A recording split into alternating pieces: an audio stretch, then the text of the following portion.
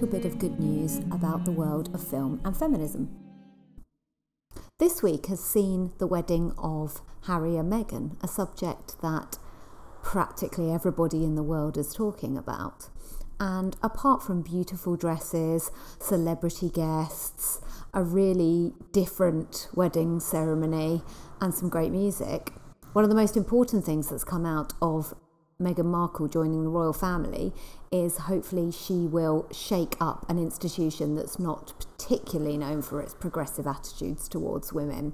In fact, if the rumours are true, Meghan Markle, now known as the Duchess of Sussex, gave a toast at her wedding reception in front of 2,000 guests, including the Queen, and said that she was very proud to be a woman and to be a feminist.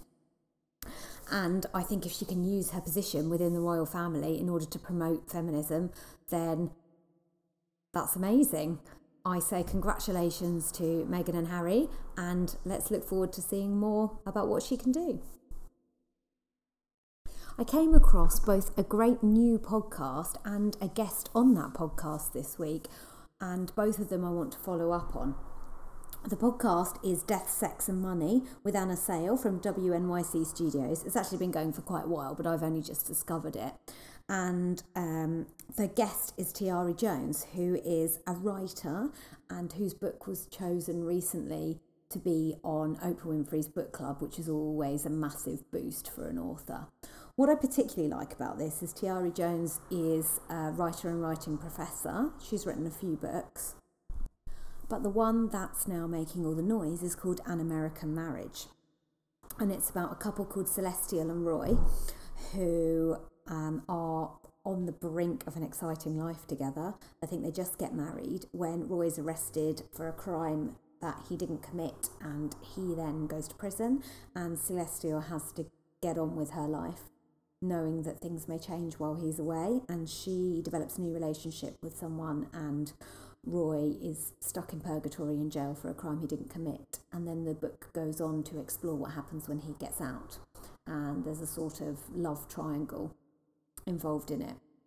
The reason why I like this so much is that, Tiari Jones is a woman of colour and she is a single woman. She's never been married.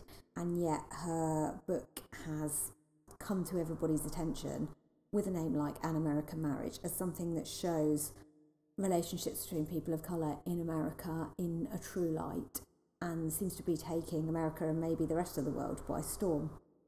What I find most uplifting about this book is that Tiari Jones isn't married and is a single woman and a very successful single feminist, and yet everybody who has read the book is willing to accept her identification of a marriage, even though she hasn't been married herself.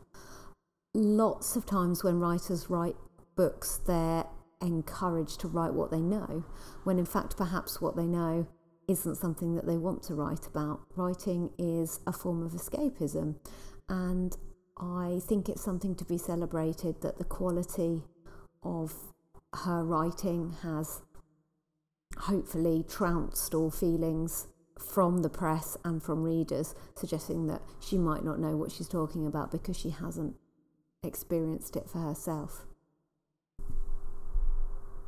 This is something which often affects female writers more than it does male writers. For example, Andy Weir, who wrote The Martian, is a bit of a success story. He published his book online and then it became a famous film made by Ridley Scott. But no one asks Andy Weir if he's been to Mars or not, or how much he understands about the scientific parts behind the main character that he portrays in the novel. However, Andy Weir tried to make sure that his book was as scientifically perfect as possible and did a lot of research on botany.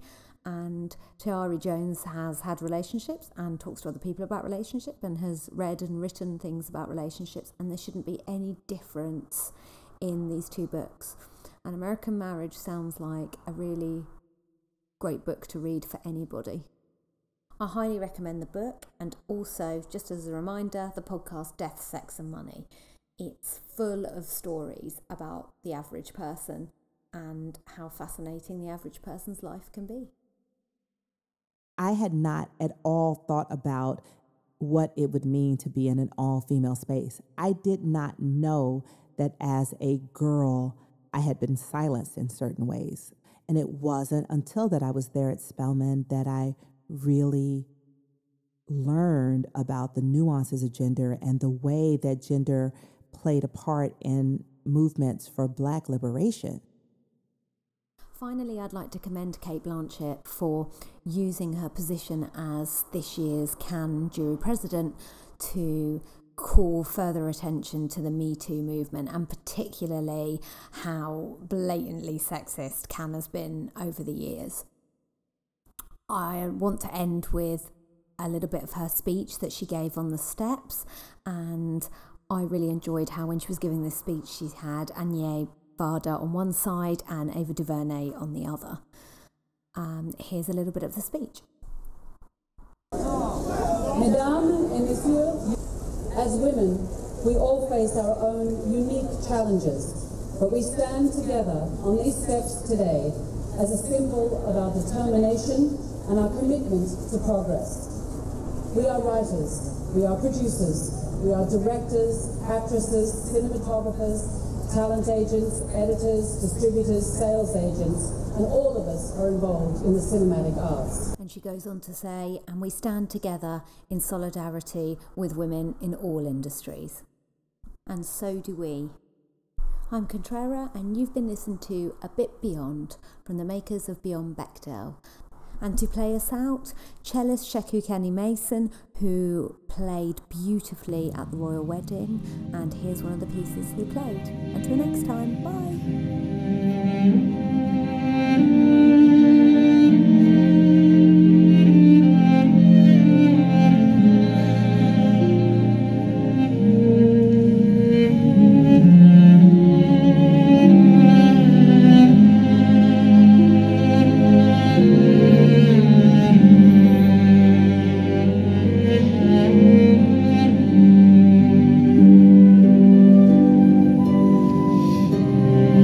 Thank you.